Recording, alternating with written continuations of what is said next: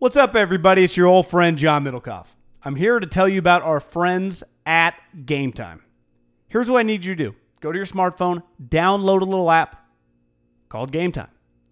Baseball season's in full swing. Oracle Park. Been there a million times. Never doesn't live up to the hype. Go get yourself some garlic fries, a brewski, maybe some ice cream. They have very good Ghirardelli ice cream there. And when you do that, promo code HAM. So download the Game Time app. Your first pair of tickets, promo code HAM, H-A-M, save $20. The A's, only going to be in the Bay Area for the rest of this season. You probably can basically go for free. Just buy a pair of tickets to any baseball game. They also have comedy shows if you want to check one of those out, or concerts. Game Time app, promo code HAM, save yourself $20. We don't even need a thank you. Just hammer that promo code. Save big on brunch for mom, all in the Kroger app. Get 16-ounce packs of flavorful Angus 90% lean ground sirloin for $4.99 each with a digital coupon. Then buy 2, get 2 free on 12 packs of delicious Coca-Cola, Pepsi, or 7-Up, all with your card. Shop these deals at your local Kroger today, or tap the screen now to download the Kroger app to save big today. Kroger, fresh for everyone. Prices and product availability subject to change. Restrictions apply. See site for details. Middlecoff! Baby Habes! This podcast out on a Wednesday of, the College World Series is going on, John, and the Women's World Cup. So there's that. And that's about it. No, that's what everyone else will tell you. Not on this pod. I think we're putting out 4 podcasts next week. Woo, woo, woo, woo! Monday, Tuesday, Wednesday, I think Friday maybe is the schedule right now. I don't know about you, but I've just been into baseball less than ever probably this year. Just paying attention. Tried to watch a Giants game, Giants-Dodgers the other night, and going from like the NBA playoffs to that felt like going from 100 miles an hour to about 5. Yeah. It was just like, whoa. It's cold turkey. Yeah, it's just, this is... Now, you are talking to somebody that on Monday split-screened 2 baseball games at about 4 o'clock in the afternoon. Again, I have baseball in the background, kind of like you would. I do have like podcasts and other things in the background just playing. You know, that's just how I consume it. It's just I can tell where the casual guy, it's a very slow-paced sport for the way society's operating right now. And again, I love baseball, but man, it just moves a little slower. And you don't really feel it because like during the NBA playoffs, you can just kind of come in and out.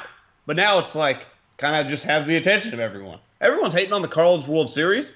I feel there's way more action in that than everyone's hating on who's hating on the what is there to when I say hating, I just mean a lot of people talk shit that the games last forever. I think there's just way more action. I find a college game much more enjoyable than a Major League Baseball game. First of all, that's insane, but I like the college baseball games. Again, when I just say like there's nothing on the line in Major League Baseball games for 6 months. It's just you just play. And again, I'm not saying it's better play. You're just comparing the championships to the regular season. Yeah, but that's just more entertaining to me right now, currently in the middle of June. Yeah, I like the College World Series though, but yeah, I like it. I mean, I was thinking like one thing that might be lost that like our kids will never know is it like.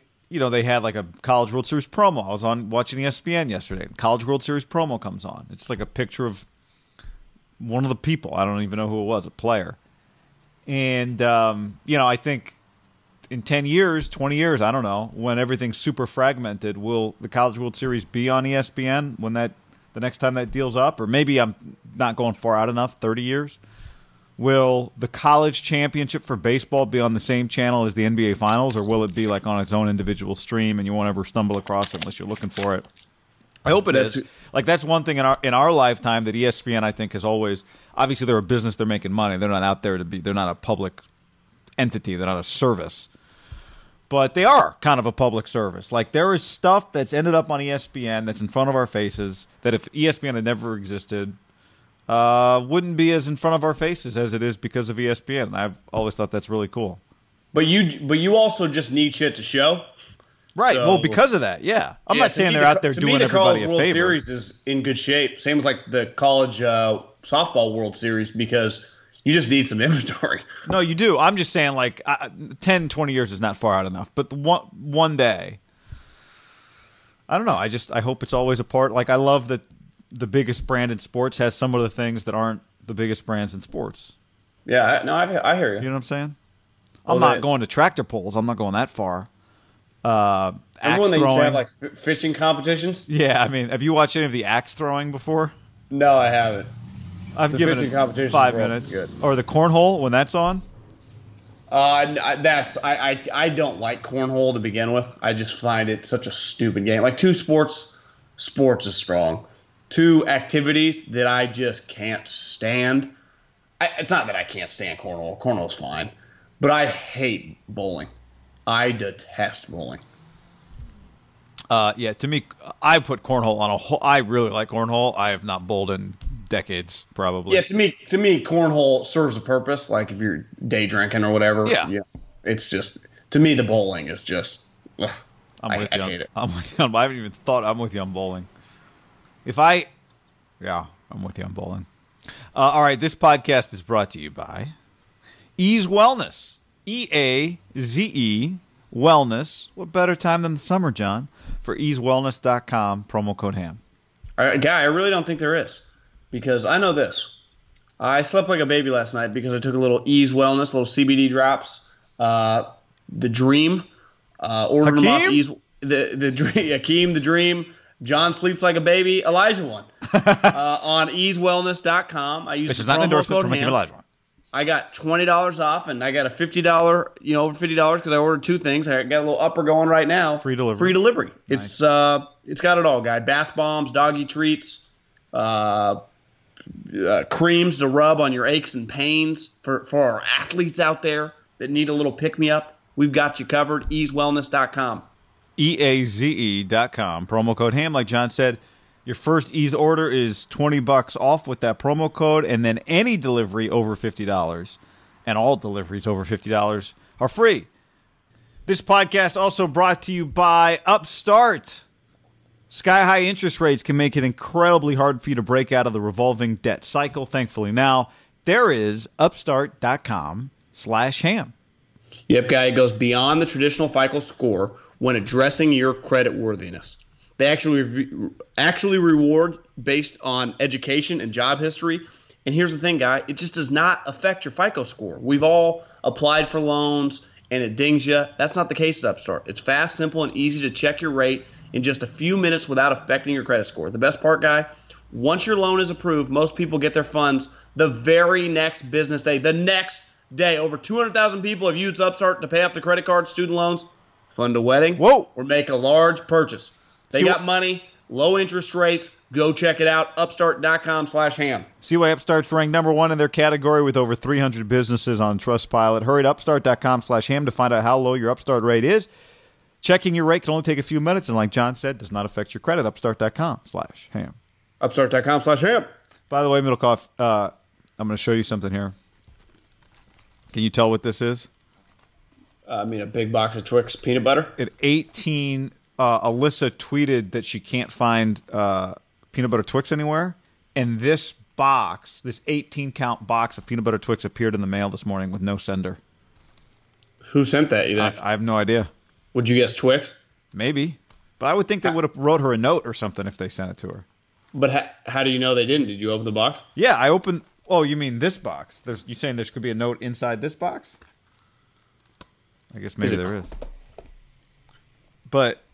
They just sent it in it came from Amazon, so I doubt they would send it via Amazon. Well, who would have sent it? I don't know. Did you retweet it? No. Like a while ago.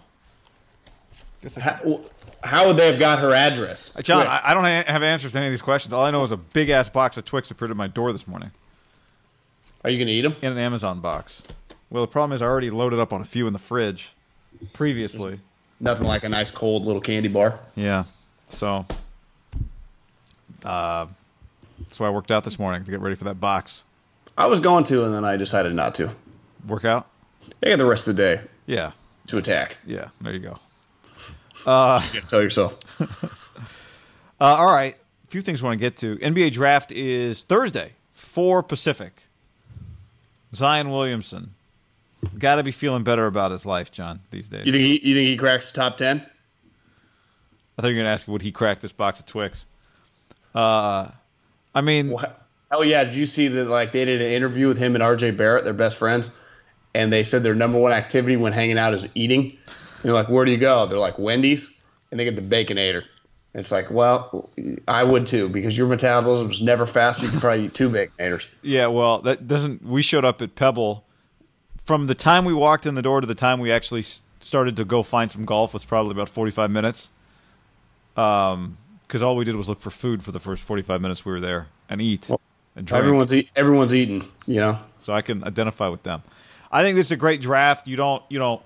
Maybe when we get to the draft where high schoolers are allowed in, we'll have all these guys get built up a certain way, and people will know who they are because they'll know that the high school guys are, on the table from day one, and they'll be all their internet mixtapes, whatever. But it's pretty hard. Obviously, LeBron came out of high school.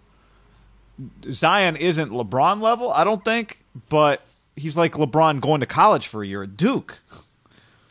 Ben Simmons was not this big. Who are the biggest number ones to come out in recent years? Anthony Davis was pretty big in basketball. And what do you compare it to? Yeah, I feel the hype. Anthony Davis is probably a better player. If you could take both from scratch, you'd take Anthony Davis. Mm-hmm. But I do agree with you. His hype was nowhere near. Hell, he wasn't even the number one player in his class coming into college. But his Duke experience was. Now, Anthony Davis won the championship, but there was a hype surrounding Zion that I think is. You can't say unprecedented because it was LeBron. But LeBron skipped. He didn't even need it. He had ESPN. Remember, LeBron was getting nailed for driving Hummers. LeBron probably was unprecedented and almost maybe never seen again what he went through. The Ball's a little crazy, but no one views them as good, even though LaMelo, you see how tall he is now? He's 6'7". I saw the photos of him yesterday going to Australia or wwhatever. I saw Gottlieb talking about it yesterday. Don't get it twisted. There's a decent chance LaMelo is much better than Lonzo, and Lonzo's pretty good. LaMelo has a decent chance to be the number one player picked. I don't even know when he's eligible. Would it be 2 years from now? How old is technically he's a senior in high school. He's gonna be a senior in high 17. School. Okay, so he needs to be. So he's kind of going the Bryce Harper route. He's skipping senior year of high school, but I think he's 2 years away. But ultimately, I think Zion. I'm trying to think of the most hyped players just in general in the draft. Obviously, baseball doesn't really count, though the baseball people will tell you the catcher from Oregon State's the best prospect since Bryce Harper. Bryce Harper was a pretty hyped prospect. Andrew Luck, I'd put pretty high. Yeah, that's a good one. They were saying suck for Luck when Luck was 19 years old. That's a good one. And but I give in college we get time to watch you develop and have the hype build. Zion, if he had come out of high school, it would have been a big hype. But he wouldn't have been the number one overall player in the draft, right? No. But it would have been hyped. Yeah. Then he goes to Duke. I feel like I've been watching him on social media for 3 or 4 years. I've definitely – I didn't even know his name for a while. I was like, oh, that's the dude that looks like a middle linebacker that does these crazy dunks. If you resign – John Middlecoff you are the number one player in this draft. And I said – the Pelicans are drafting you number one, and what their current situation is, but you have the ability to force your way to the Knicks. Would you rather go to New Orleans right now or the Knicks? Would you force your way to New York, thinking maybe KD's coming, KD's on the way, and it's New York, and I want to be in that market, and that's where I want to go? Or would you go to New Orleans and play for the Pelicans? I go to New Orleans, but I'm also. From 30,000 feet looking at the league, I go, Zion, you might be able to make a little more in New York, but just use Russell Westbrook as your example. Hell, use Anthony Davis.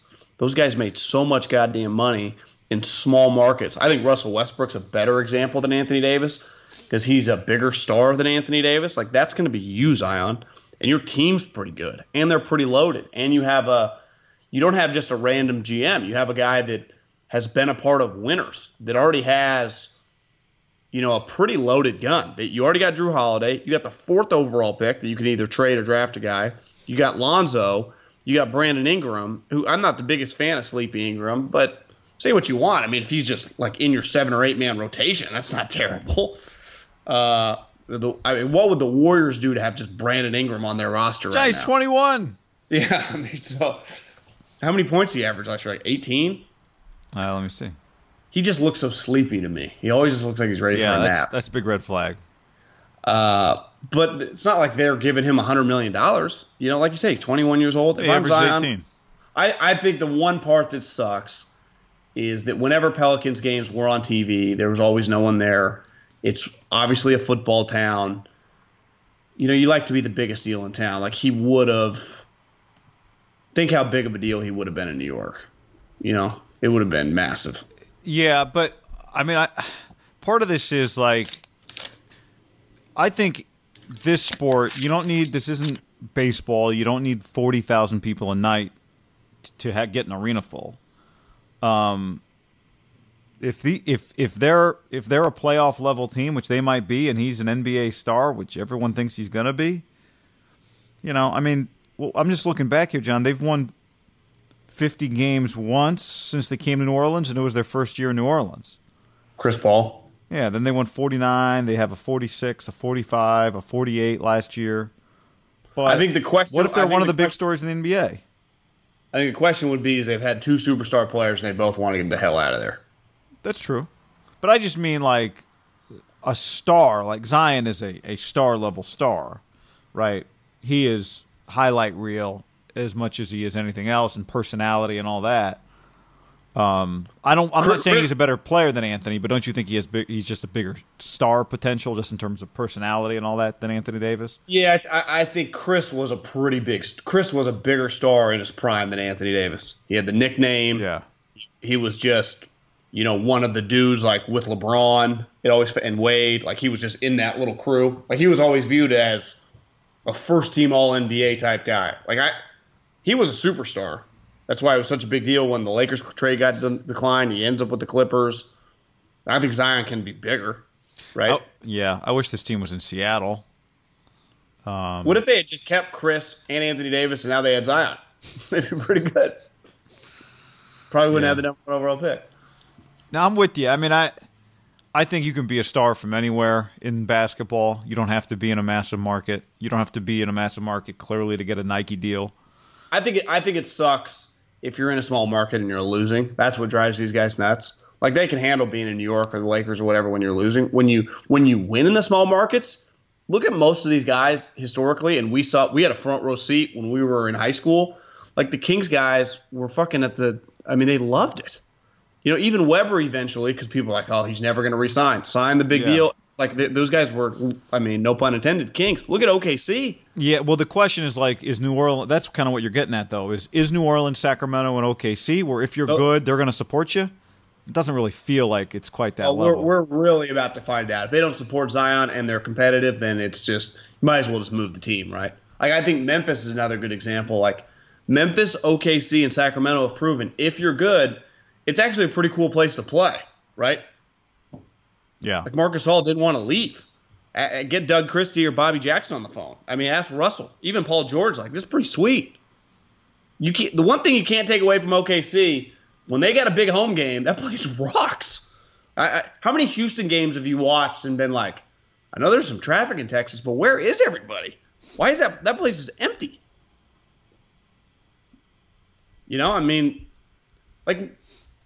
Let's say Steph Curry let's say the Kings were the Warriors, right? Okay. So Steph, Clay, and that whole group had just dominated the league.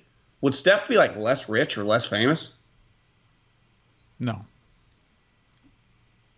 I don't think so. I don't think so either.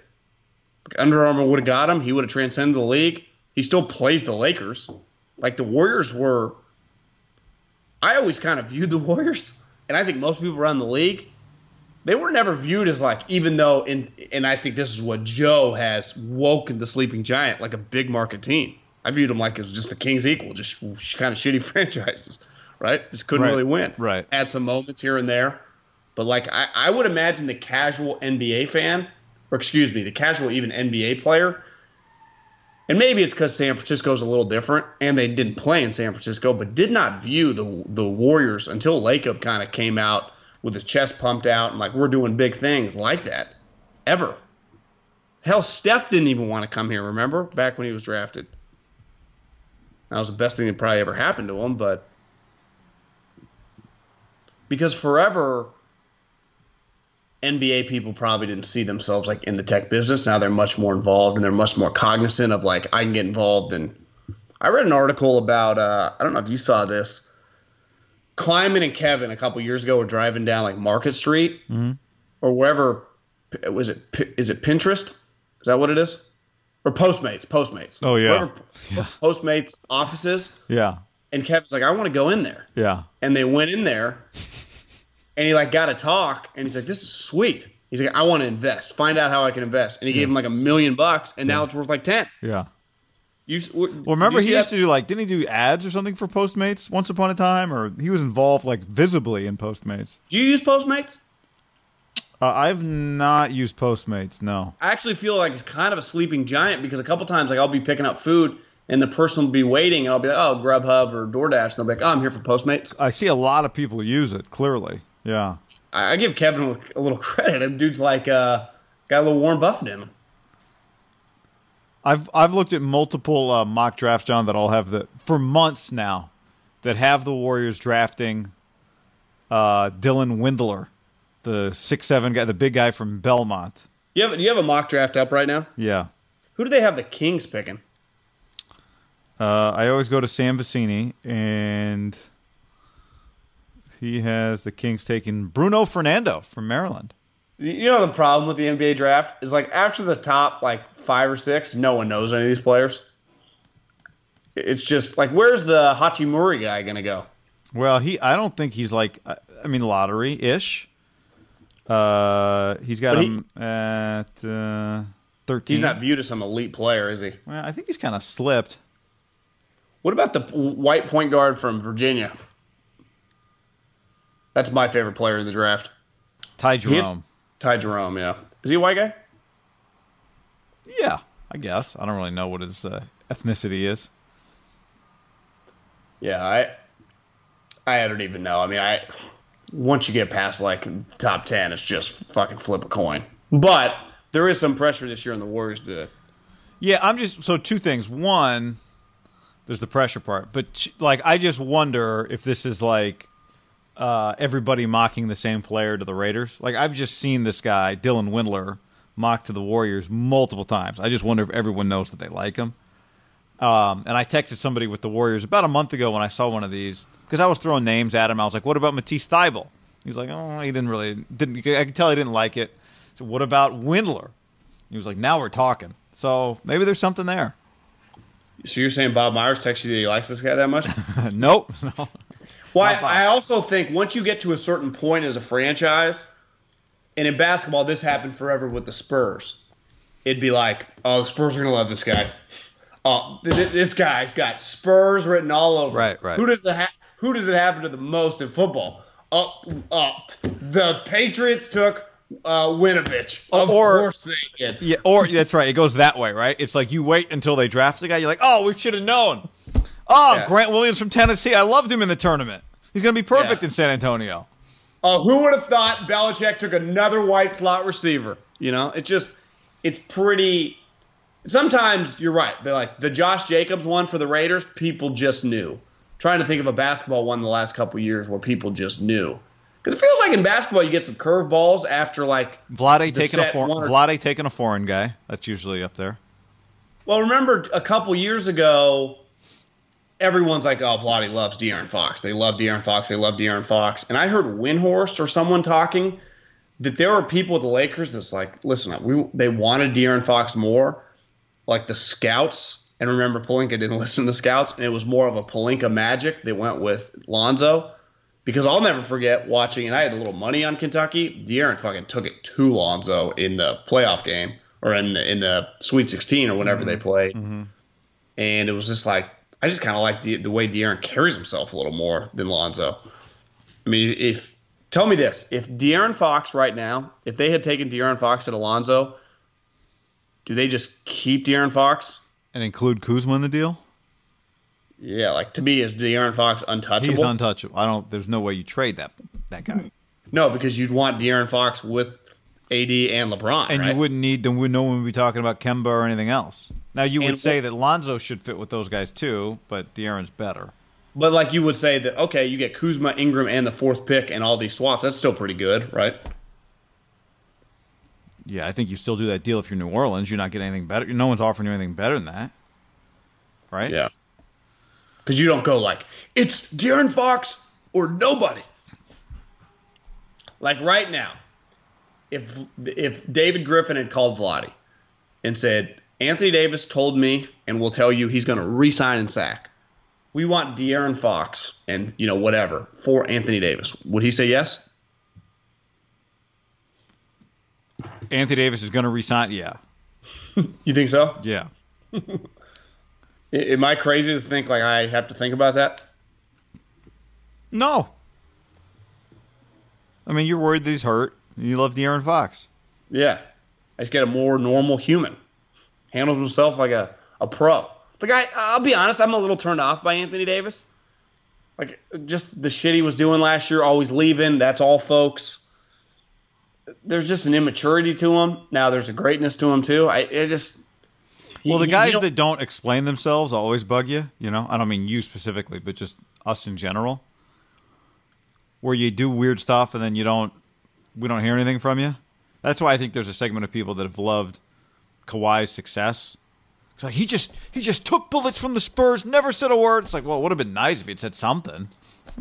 Yeah. Well, here's the thing. Like he quit on them. He quit. They tried to pressure him, and he would not allow it. He stood up for himself. It's like, I guess. I don't know. That's your narrative. I don't know what the hell happened. He doesn't say anything. Well, I got one for you, guy. Here's what pisses me off about that. Take a step back.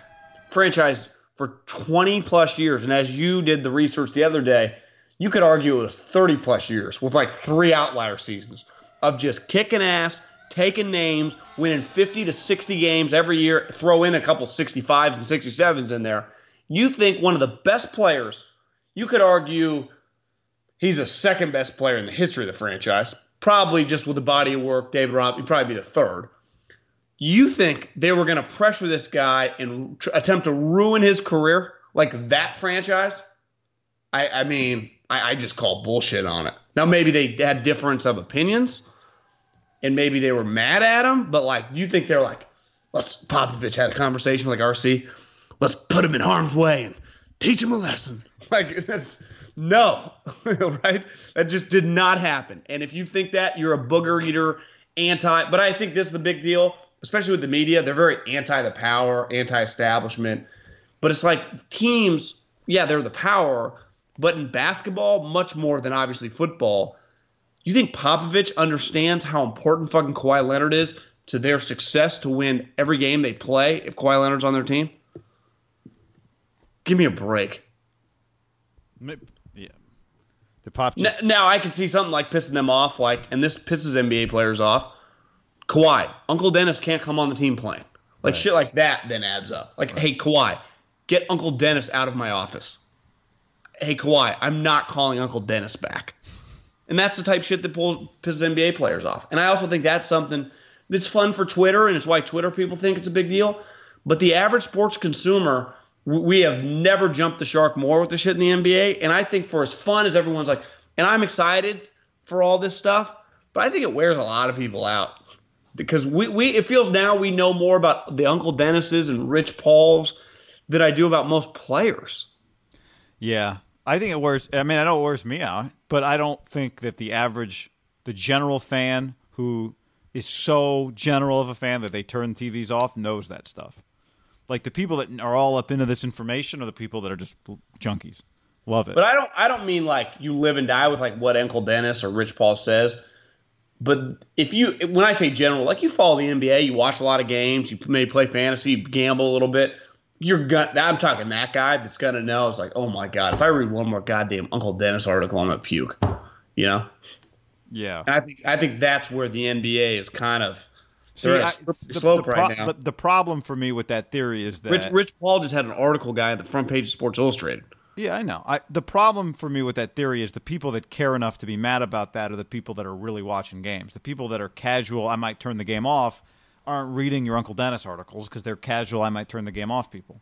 But I don't even mean, like, Uncle Dennis hasn't even had an article. But you know what I'm saying? Like, I think the people who are in so deep that they know all this drama are the people that aren't just, maybe Big Bang Theory's season finale is on. I'll watch that instead. Like, you got to be like into the shit to know it all. Because I realize sometimes when I talk to people who aren't like in it every day like we are, just how casual the observations of sports are.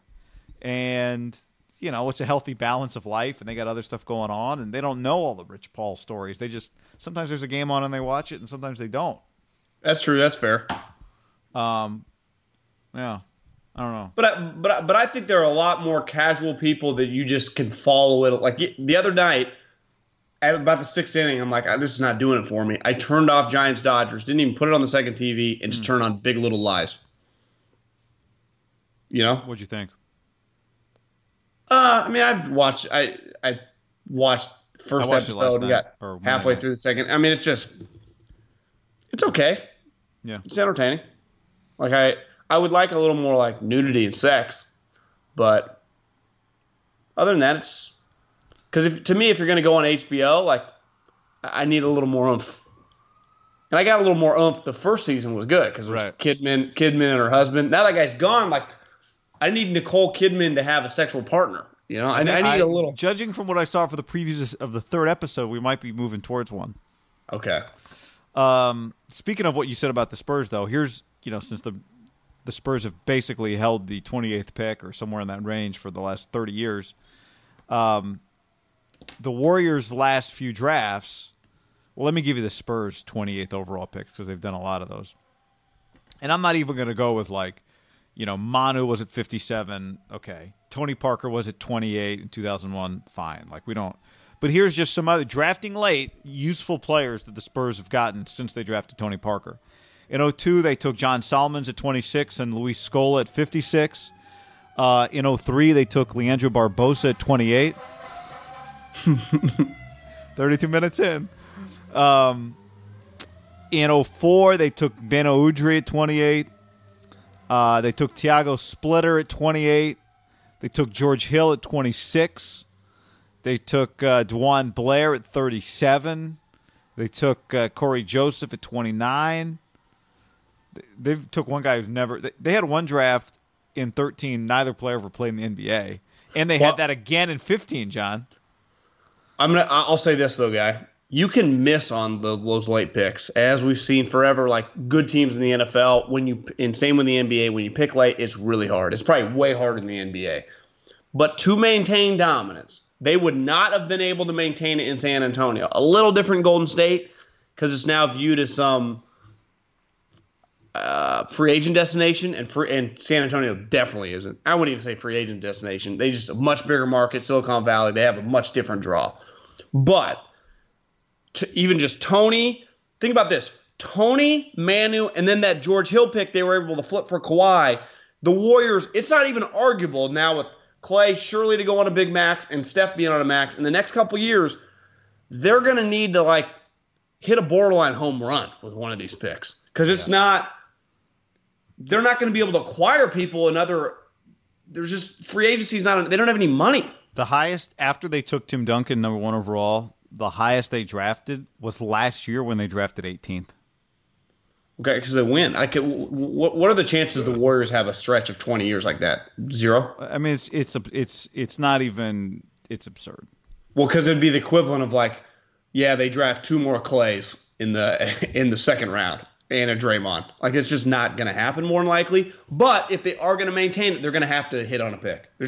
That's just to me the end all be all. They have to hit on a pick because for them they have 2 ways to acquire people. You hit on a pick and you trade that player for an established star, or you hit on that pick and he becomes a star and you just keep him. That's, to me, their only way. They're just not – like, when's the next time the Golden State Warriors are going to have a max slot? When we're 40? I mean, it's not going to happen. Did you know, by the way, I didn't realize this, John. So in the deal where they got Kawhi, they also got the guy that's been on their team the last 3 years, Davis Bertans, who averaged 8 points a game last year. Again, nothing crazy, but he was in Latvia. They got him in the Kawhi at 11. They were the future. I think they are widely viewed as the best draft and stash team in league history. These are the Warriors' picks since they drafted Clay. Obviously, they took Harrison at 7, but they got Festus at 30 and Draymond at 35. That's an unreal draft. Unbelievable. 15, they got Looney at 30. That was a great pick. It was a risky pick, and they nailed it. But the last 2 years, their first-round picks have been non-factors. Damian Jones in 16, or I guess the last 3 years. Damian Jones in 16, and Jacob Evans in 18, and obviously the Jordan Bell in 17 in the second round, which looked like a win, but obviously this year took a step back. But they need more than they got out of Jacob Evans. You know what's crazy with basketball players? For the most part, like, you watch Jordan Bell, you go, this guy's a legitimate NBA talent. What holds him back? Maturity and effort. But you just want, like, his flash plays, you're like, yeah, it's an NBA guy. But it's just his maturity and effort. And the problem with the NBA, and this has probably been the most consistent thing in, like, the history of their sport with players, some guys never mature. Some guys hit a point where it's like, boom, it hits at 27. And when I say mature, he's on he's clearly really immature. Even some guys like Victor Oladipo, who was a high-level guy that was just like, took control of his body a couple years ago and poof, took off like a shooting star. You just never know. And the problem for the Warriors is time's not really on their side. It's not like they're closer to LeBron James. Like, they draft, develop, but you fucking better shit or get off the pot faster. They just got to move on. Like, to me, Jordan Bell is probably a good example of the longest leash they'd give. Don't you think? Yeah. Because I'm not expecting him to be back on the team. Like you said, when you've got high-priced star players, these guys, you don't have time to develop in the G League. Like, we need you now. Did you see someone tweet out the stats of LeBron's teams? His first Cleveland time, or no, Miami, then Cleveland, and then now with the Lakers, the amount of draft picks, trades they've made, it's stupid. But in fairness, like, and I just tweeted out, like, I guess LeBron's not a big draft and develop guy. You can't be. Like, you can win a title every year, LeBron James on your team.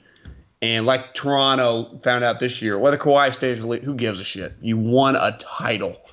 So you just put all your chips in the middle of the table. That's why if you told me on like Thursday, the Warriors have traded, I don't even know what they have to trade.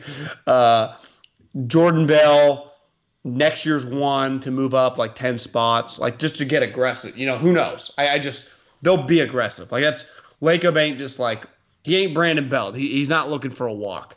If the guys, when I see, like, I checked Brandon Belt's numbers last night, batting 240, but his OBP is 370. Makes me want to puke in my mouth. Swing the bat. Like Joe Lacob, his OBP is not going to be as high, but he's going to hit a lot more home runs because he's taking goddamn hacks. If your OBP is 150 points higher than your batting average, and your batting average is not very high, I think that's a negative guy. And you're not a fast guy. Like, to me, that's stupid. Yeah, I mean, it's a negative unless, you're still getting on base at a high rate. Yeah, but you're slow and your team can't hit, so you're not doing nothing happens. Yeah, but it's not your fault your team can't hit. Like, you're getting on base, you're going to be valued by somebody. But he doesn't swing he doesn't get hits. Like, it's not arguable that hits are better than, like, I'd rather get a single than a walk. And I think that's where the stat guys would say, no, they're the same thing. I just disagree. I don't know if they would say it's the same thing or not, but it doesn't mean that the walks are meaningless, I guess is my point. Yeah, you'd rather just hit 385. Do you agree that, like, when your average is 240 and your OBP is 370, it's a little, like, What are we trying to accomplish here? Yeah, I mean, it's not ideal, but I don't know what to say about it. I mean, other than it's still a good OBP, so we'll find a way to try and make it useful. Yeah, but well, I mean, Mike Trout's played in 3 playoff games. He's maybe the greatest player. He's the greatest player of this generation. So it takes more than one guy anyway. 100%, but at least like his batting average is always like 310. You know, and then his right. I'm just saying, but and he needs help. So the guy whose on base percentage is 150 points higher than his batting average, like that's a useful player. Period. You know what I mean? Like you could want more out of him, but if he just is what he is, that's better than a AAA guy, or that's just a useful player. Is my point. Yeah. Now the problem comes in when that guy is at like a power position, right? and you're paying him $20 million a year. Yeah. But that doesn't, like Greg Papa always says, quoting Papa here, that you pay a guy, it doesn't change who he is. Yeah. You know? Like Kirk Cousins and Jimmy Garoppolo, actually. This is perfect. Guess what? Kirk didn't change. Florio's been on this thing about he could end up a 49er because the Niners can get out of Jimmy G's contract for like $4.5 million. And then I think he kind of doubled down on it this week and said still a possibility that Kirk could end up in San Francisco. And then he said it to Sims, and Sims said that he thinks Cousins is more talented than Garoppolo. I could not disagree more with that statement. Is nuts. Look. Well, I would just say it's factually incorrect.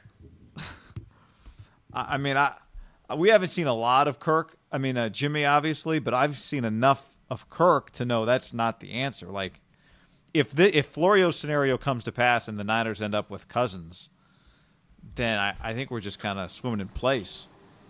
Well, I 100% agree. To me, if Jimmy plays 16 games, this will not be on the table. Where this comes into play is if Jimmy proves to be Tannehill and goes down and misses 8 games, I can see Kyle. And we've talked about this before. See you, buddy. And I'll just go trade for Kirk Cousins. Because you cannot – the one thing you can't do in the NFL is get down a Tannehill road. And Jimmy's a much better version of Tannehill with an injured quarterback because it's impossible to win with it because they always go down. So it's why I've said over and over, Jimmy has to play every game this year, or at least like 15. And even 15 would mean that 1 week would be like, what's his injury? How did he get hurt? Like, you got to prove you can play 16 games because I have no problem paying you a premium because I know when you play, we can win. But, guy, he has to play the 16 games. Kirk Cousins plays 16 games every year. Sims actually said he'd rather have Jared Goff than Jimmy Garoppolo, too. Well, I can't disagree there because Jared. I'd rather have him than Kirk Cousins, though. I know that. I'd rather have them both than Kirk Cousins. But you could convince me is if Jimmy plays 7 games this year, like I'm out on him, bro. Especially if it only costs you $4.5 million to move on. You know that you can cut Derek and Jimmy for a combined like $7 million. Wow. So both these guys. That's not good for the player empowerment crowd. Well, it's a great thing about the NFL. It's not a player empowerment league. Is that where is Jimmy's contract deal? Jimmy's fighting for his life, fighting for his career, not his career because other people would sign him, no problem, but his Niner career. Just given how much they paid him, that was the one thing. They took care of him, but then the pressure goes up immensely. Like, what if he plays 10 games this year? Because if you play 10 games, you're probably not making the playoffs. That'd be a disaster. Yeah, the irony is the only reason the other guy's available is because they're not happy with him.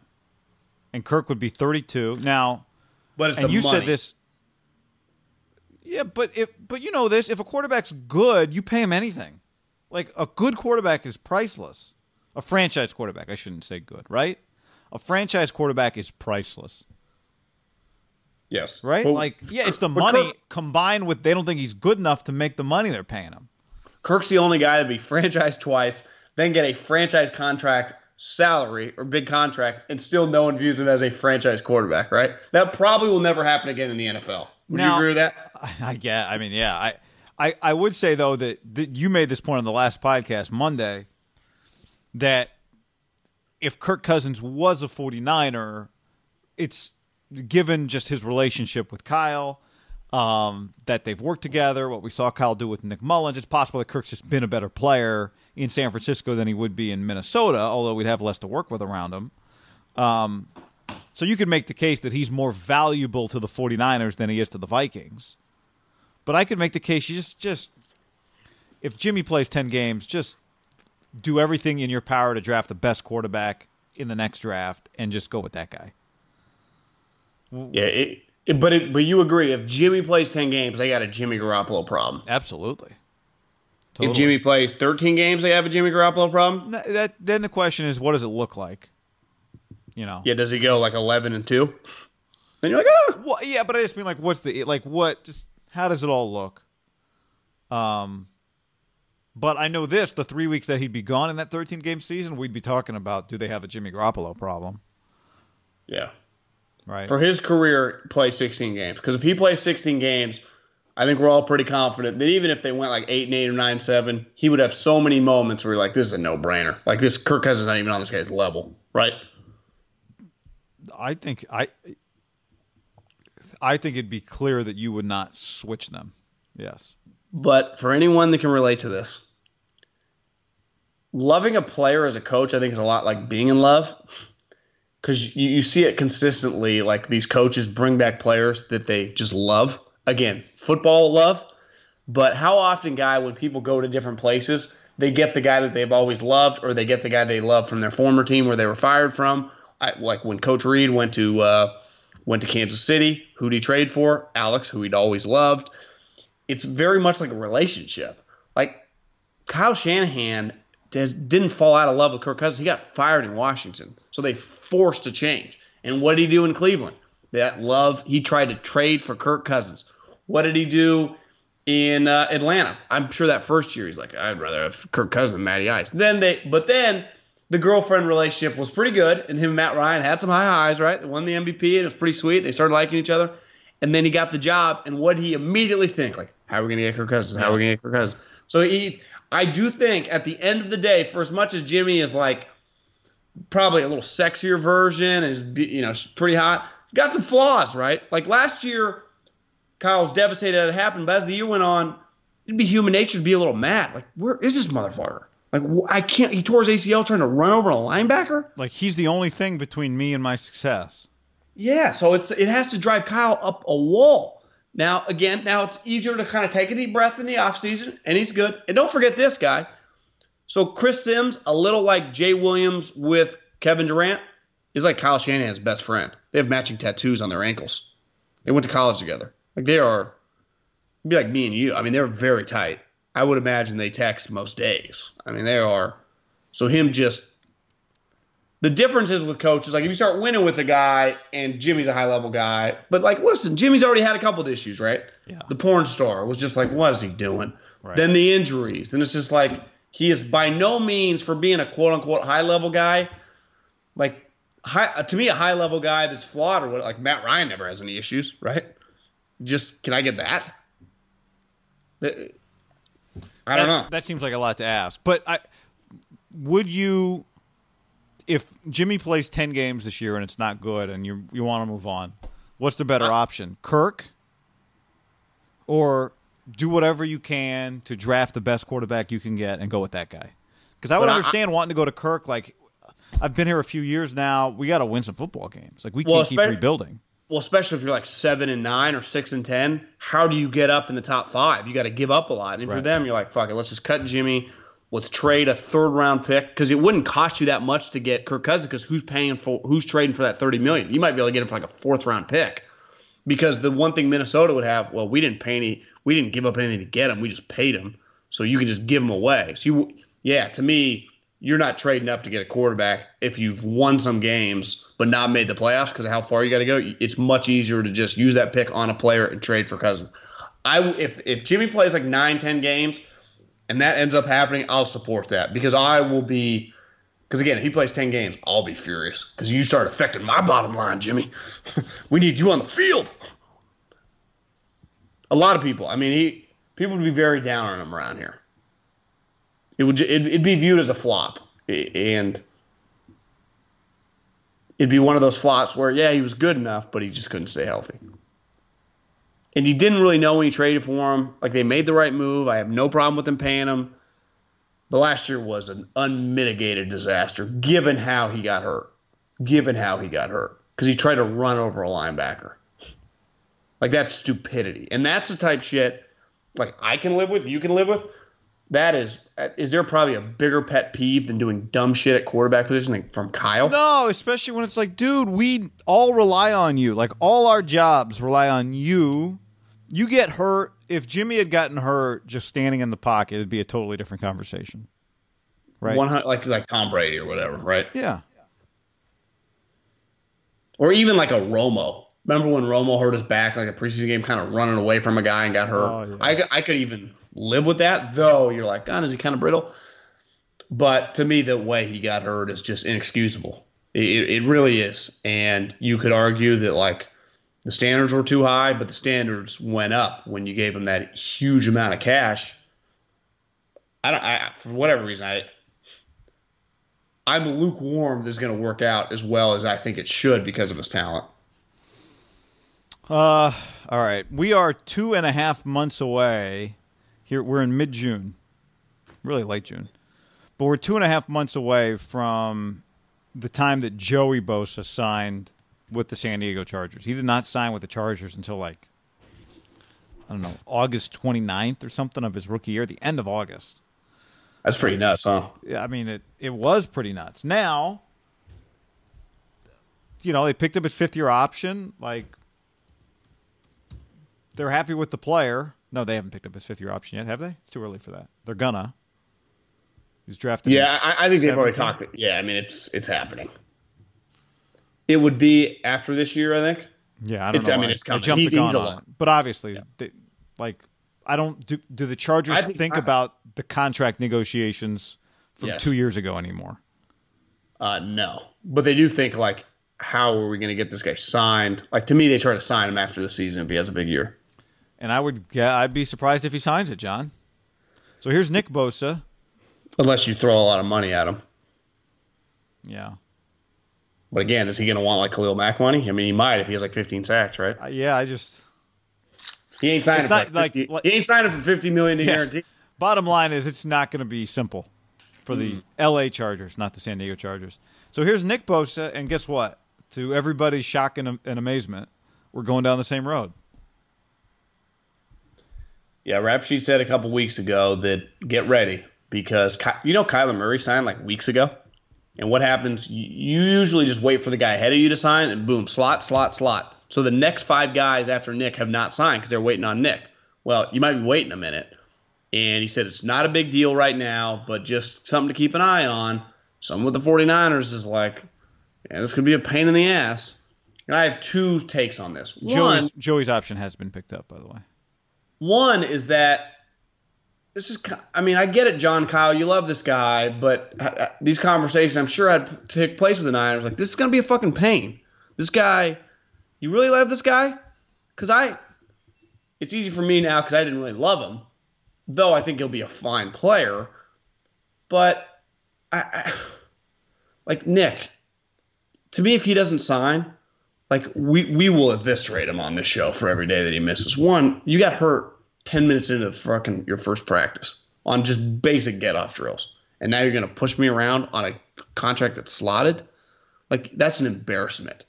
Like, I'm sorry. That is an embarrassment. And the other thing with the Niners is, like, they're in a tough spot because I think their nature would be to just throw up the middle finger. Like, we're giving you what you're supposed to be given, what everyone gets. We're not screwing anyone. This is just this is it. We just see we copy and paste Kyler's contract divided by 3% or whatever the next number is, and that's what you get, buddy. 4 for 33.55. Yeah, and we're just not given. But, like, there is if Nick Bosa misses 2 weeks of training camp, that is a PR disaster. Now you can say, what is PR? That is not good. Like that, you're getting a lot of shit talked about you for 2 weeks. That's just unneeded. Especially if all the other guys, like, Yeah, Quinnen Williams, Devin White, all those guys are in practice. So what do you do? I don't know. Is there any way? Because ultimately, like you said, not give in. The money is the same. The things that they're arguing over are, like you were telling me the other day, the offset language and when and how the signing bonus gets paid. So if we get, it's like they always want it up front, and these, I think the new contracts stagger it, is what one of the big talking points is for the Bosas. Because Roquan Smith was like, remember last year, if his big argument was, and it was kind of fair, was like if he got nailed for one of those spearing penalties where you get fined like $250,000, do the Bears pay it? Like those new rules? Like you want him to play hard and fast, but then it was like, you know what? He's kind of got a point here. I gotta see where. Like I actually kind of sided with Roquan. Yeah, that's good. It's like, well, he's kind of right. This one, it's the dad. I've heard over and over it's the dad, and that was the big deal with Joey. It was the dad. Well, yeah, I think same agents as McGlinchey and Solomon Thomas, the last 2 first-round picks. McGlinchey was signed a week before camp, and Solomon, I'm reading Mayoko here, joined his teammates the middle of the first practice. That's right. I remember that now, right? Remember it was like they were looking out the window or something like that. Remember the story when they signed? See, you do forget. Like I don't remember that. Do you? Like if you weren't reading it? No. So, but the problem is like you forget on Solomon because he just hasn't been very good. McGlinchey, no one even cares. Like, all right, you're just starting right tackle. And not McGlinchey signed a week before, so it didn't matter. Like to me, if Nick is missing practices, I mean, we're talking the alarms going off. Woo, woo. Well, especially like because he was, now look, other guys got hurt too, right? But Joey, remember, showed up late and got hurt immediately. Like the Bosas get injured. Maybe that's what. But I mean, like Nick's coming off an injury. Now he's not the only rookie coming off an injury, but every one of the Niners. Yeah. Will they protect him from himself? This is where kind of in a tough spot when you draft him because going in you're like, well, it's the Bosa family, but that's my struggle, John. Is like, can you go in and go? We're playing hardball. It's like, well, you knew you were getting into this when you signed him. Yeah, but what if like the guys playing hardball were like, I didn't want. I mean, this is their pick. I didn't evaluate him. I mean, this is John's guy. Well, but that's, yeah, I mean. Well, then I get John on the phone. And if I get John on the phone, this is where John fucking starts screaming at people. This is where you get those awesome, like, F-U back and forth. Right. Well. But again, that doesn't accomplish anything. The question is, did we have his ass in here? But, like, this is unique, you right? Get on, or you ride the pine. This is like the 70s. I'm just saying, but this one we all knew, right? Parag and John and Kyle and Jed, we all knew. Well, what are you supposed to do if you view him as the best player in the draft, as a defensive player? You're going to take him and then just deal with it later. Now the problem is you have to deal with it later part. Yeah, I'm just saying part of the deal would be then you kind of have a plan. Like, are we going to give in to him? Because if we're not, we just have to be ready for our first-round pick to really legitimately hold out. I just think the natural move on anything like this, if you just related it, like you bought a house and there was a room in the house that's really screwed up, but you really want the house. You're like, we're buying this house. You're like, we'll get to that room later. Eventually you moved in and maybe a year later, you're like, God, I got to fix this room. It's going to cost a little money. Like, I just think that at the time you draft them, you talk about it, but you're like, that's 3 months away. We'll have good dialogue. We'll figure it out. And then you just can't figure it out. I just think that's a natural human reaction, football or anything in life. Yeah. You just put something off, and eventually it kind of comes to roost. And even now, like, how often, wherever these guys are, like let's say John's, down in San Diego right now hanging out with his kids, probably once a day it kind of crosses his mind, like, fuck, we got to figure this out. We're just like, text Parag, we got any news, or you need me to call him? Right? Yeah, I'm just saying, when you, like, this guy, we all know because we know what his brother did. You have to have the thought. Take him? No, then take him. But just, when you take him, are you saying to yourself, are you all saying to each other, we're going to take him, but we are not giving in, no matter what. We're playing hardball. Like, okay. Or are you saying, we'll figure it out with them, we'll give some, because they're not, we already have the evidence, right? They're not giving any. I would love to see a team say, would you give the Niners credit? Now, you don't want them to give in. So would you give them credit if week 2 Nick Bosa's not on the field and they're not giving in? Well, then to me, it's not about like credit or not. It's just an unmitigated disaster. Yeah. Like it's just that simple. Like it's not. I would respect it, but it's also just again a disaster. I mean, that's where I would say you give in because you drafted this player knowing this might be part of the evaluate. This might be part of the issue. I think if so, Bosa your job is to get him on the field. You agree here? The amount of pressure. Also, you'd be setting this guy up to fail if he shows up when Joey did, because I think the players would be like, God, what's this guy's deal? Yeah. And then more than likely, but the Niners counter John would be like, no, he's setting himself up for this. We're not setting him up for this. Yeah, I know that, but it's like you're in bed with him. Like he is your partner. He is your employee. He is your teammate. It's like his success is your success. Yeah, that's what makes this shit tough, because I bet Nick would be like, I don't even know what these guys are arguing over, right?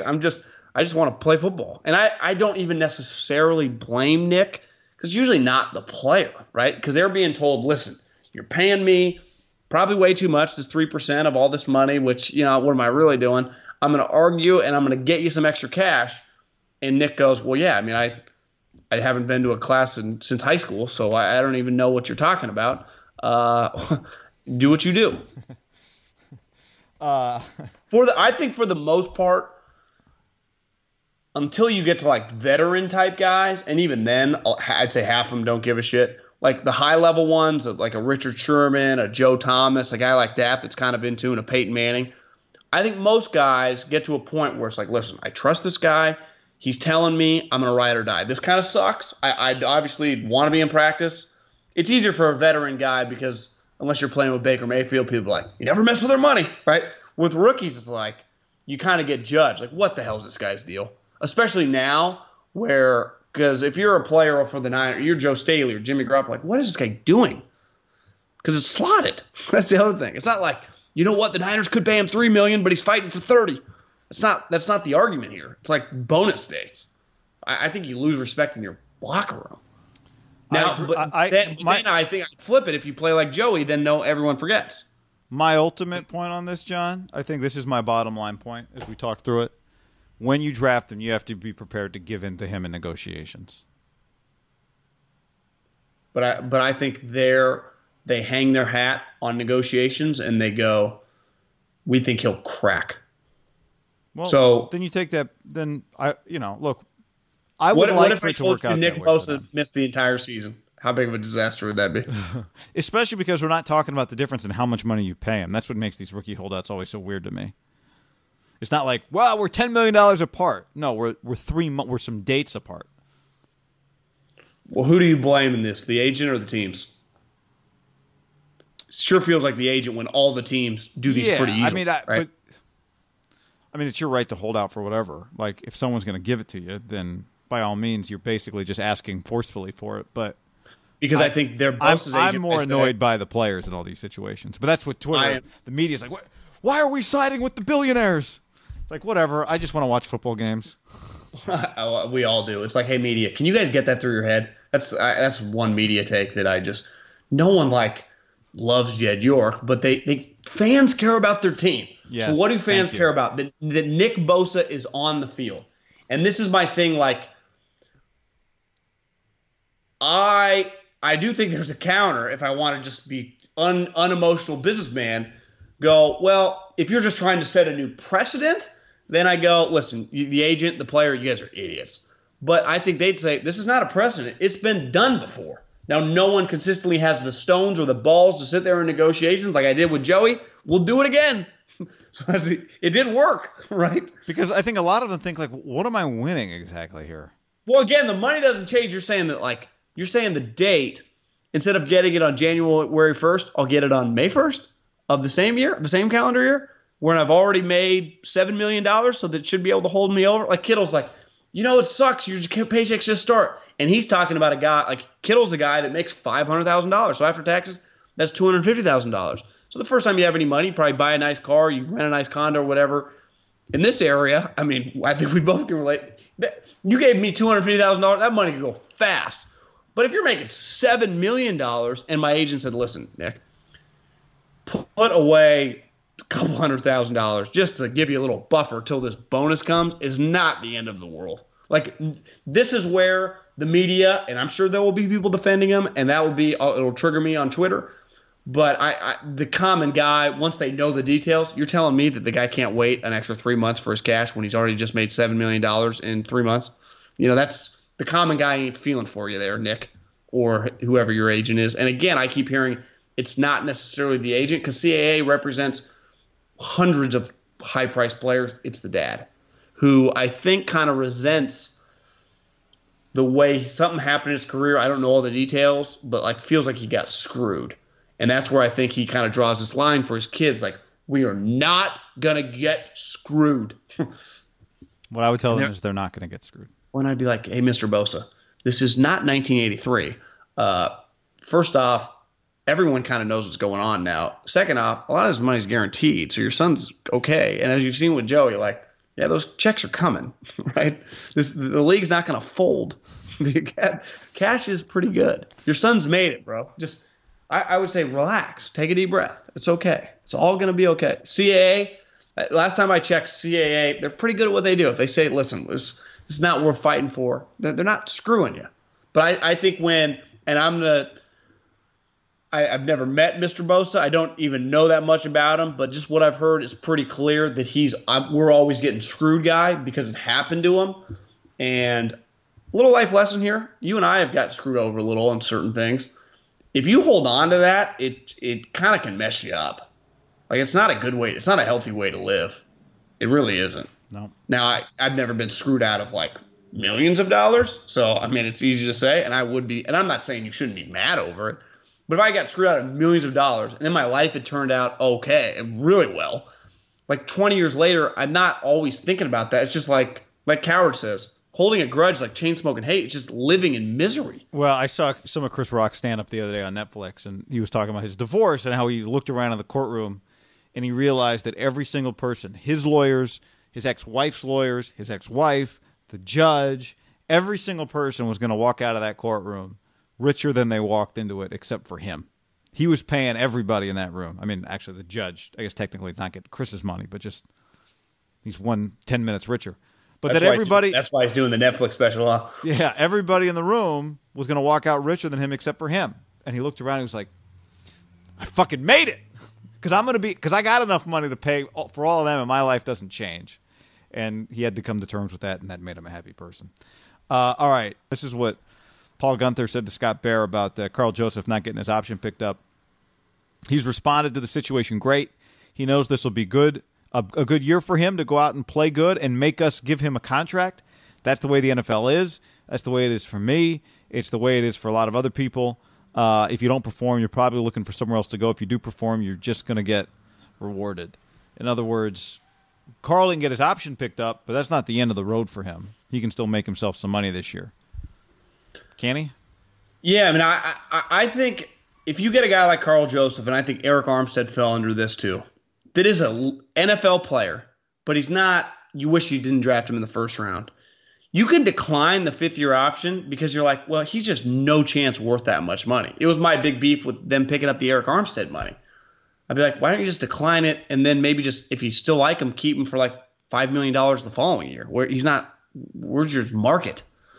That Carl Joseph, who I think is kind of a niche player, right? He has some big limitations. He's not a great man cover guy because he's a tiny guy.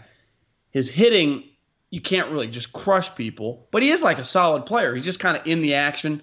I do think he could kind of develop into a little slot corner if he could cover more, not the tight ends, but the slot receivers.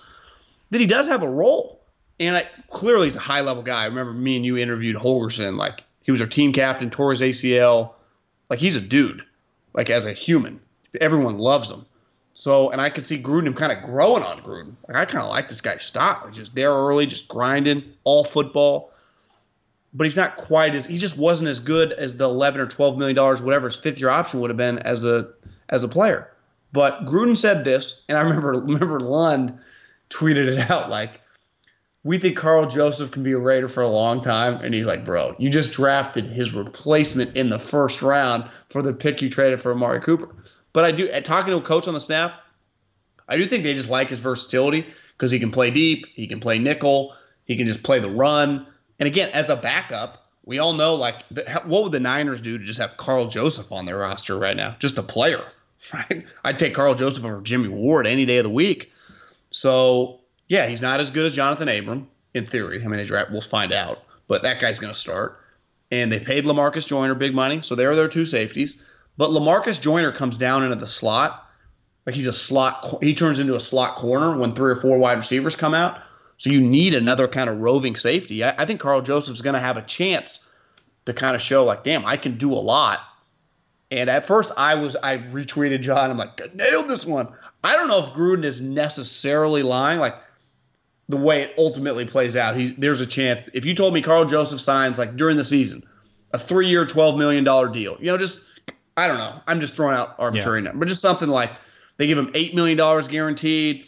He wants to be on this team. I could see it. I don't know if I'd sign him in the middle of the year, given the fact that he hasn't played 16 games. I'd be a little concerned that But if you want to keep him and he goes to market, the price goes way up. That's I'm just saying, like, can you wait till November, like December? I mean, you could wait till like January. But my point is just like you get a guy cheaper before free agency starts because then there's just a market. Right. Yeah, I mean, and again, I'm jumping the gun here. There's a chance he's not good, and you just let him go. But he would be in the category of he is a good player. You just wish you hadn't drafted him where you drafted him. If you'd got him in the third round, good might even be strong. I just think he's a functional, too deep guy that are hard to find. Now you could argue like just draft another guy next year in like the 4th or 5th round. That guy can become it. And for way cheap. If you got this guy in the 4th round, you'd feel really good about it. You'd feel great. But you'd also feel fine about letting him play for somebody else. Yeah.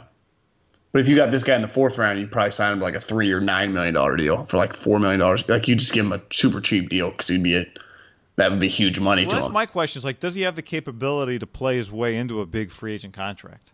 Big, strong, but I do think we saw DJ Hayden. DJ Hayden got $5 million. Yeah. Does he have the ability to play his way into a contract that the Raiders would be too rich for their taste? 1,000%. So I think the balance would be if you're him, you're probably never going to be a true starter on this team. Now, I think this is where the counter would be. You talk to these coaches, like, true starter in what, base defense? Well, check how often base defense on the field. It's nickel defense and dime defense. You're nickel defense. So if that means adding for the Raiders a third safety because Joyner just becomes third corner, and that would be Carl Joseph, depending on the division you play in and your schedule, could be 75% of the time on the field. So you're basically a starter, right? Yeah. It's a little bit like when we talk about basketball. How different are the draft conversations now in NBA draft rooms these last couple weeks than they would have been 15 years ago? Get me a Costa Koufos. Get me a center. Now everyone's just like, 3-and-D. Where are the 3-and-D? How many 3-and-D guy will be drafted from pick like 5 to 30? Well, it'll be like he's a D guy. If he can get the 3 going, he'll be a 3-and-D. Like Matisse he can shoot Thybulle. 3, but he's not great at D. But he's got good feet. Yeah. How many 7 feet players do you think are drafted in the first round? If you had to go right now, just guess. Well, the thing is, there's some guys who are not 7-footers, but are tall in a different way, right? Yeah, but I'm saying like when I say 7 feet, I mean like Costa Koufos type. I don't even know why I saw him on Instagram earlier today, but just like an old school center, just a big man. Yeah, I mean, how many get drafted in the 2 rounds? 2, maybe. Why would you even fuck with that guy? Do they exist? Yeah, probably not as much. But I would imagine still a couple of them are out there. What's the guy's name? Isn't there a guy at Texas? There's a big guy at Texas who's almost 7 feet tall. What's the guy from Florida? It was the Florida school that Danny White's the AD at? Florida? Oh, UCF? UCF. Oh, they have Taco Charlton. The seven. Taco Charlton, or is that an NFL player? No, Taco Charlton's an NFL player. Taco Fall. Taco Charlton's defensive lineman for the Dallas. Taco's a pretty sweet name. I'd be like, I wonder what your nickname would be if you're Taco. Like, if your name is Taco, you need a nickname? Like meat or chicken. Sour cream. Well, like Bull, right? But he's sour different. cream. Yeah, but to me, like Bull is like the modern day kind of big man, right? Right. He also, is there a chance that he likes to be on the wing? Is there a chance that he's just a total bust because of his injuries? Well, there are a lot of questions about how much he loves basketball. Now, I do, fooled me because he likes to hang out. He stayed with his team the whole time after he got hurt. But the one thing with drafts in general, it probably happens less in baseball just because you either have the skill or you don't, right? Though I would imagine some like old school scouts like loving the sport means a lot to them. That is just, you get picked apart, and I think when a narrative grows on a guy, it can snowball where there's no stopping it. And I do think sometimes it can be even unfair to guys. Yeah. Right? Yeah. This guy doesn't love it. Why? Well, he was late to one practice. Yeah, he's fucking 19. He missed the bus. I don't know. Like, it's not. We've all had moments, like even the highest level. Like Tony Robbins is screwed up. I mean, people just the highest level. Phil Jackson. I mean, Belichick. You all have a moment, and I think sometimes a draft prospect, like a moment, can like define you in the draft process. But then what's crazy is it can flip. Like 2 years later, you can be like, I can't believe we let that incident impact us. Right? That always gets talked about. He did love the game, damn it. It's hard. It's what happens when basketball's got to be really hard because you're dealing with, really, really young guys. Yeah. Like when LaMelo is coming out, what's that going to be like? Especially if it's clear like LaMelo's unreal, right? Let's say it's clear like LaMelo is way better than Lonzo. And Lonzo was damn good, but it was like LaMelo's a better prospect than his brother. Right. Then it might just get to the point like who even cares, and that will be the point. But it'll be talked about like LeVar's back. Oh God. I refuse to consume. Wasn't LaMelo going to go to UCLA? Yeah. What happened there? His brother got suspended for a year, and I don't know. He became academically ineligible when he went to Turks and Caicos or wherever he went, Lithuania. No, he stole the sunglasses on their. No, I don't mean LiAngelo. I mean LaMelo. Is he not eligible for college? I had read something like he's played pro ball. Yeah, that he took some money. I don't know. Probably. I'll deal with the LaMelo hype when we get there. I actually kind of like LaMelo. All right. On that note. Upstart.com/ham and easewellness.com. Promo code ham. Woo! Save big on brunch for mom, all in the Kroger app.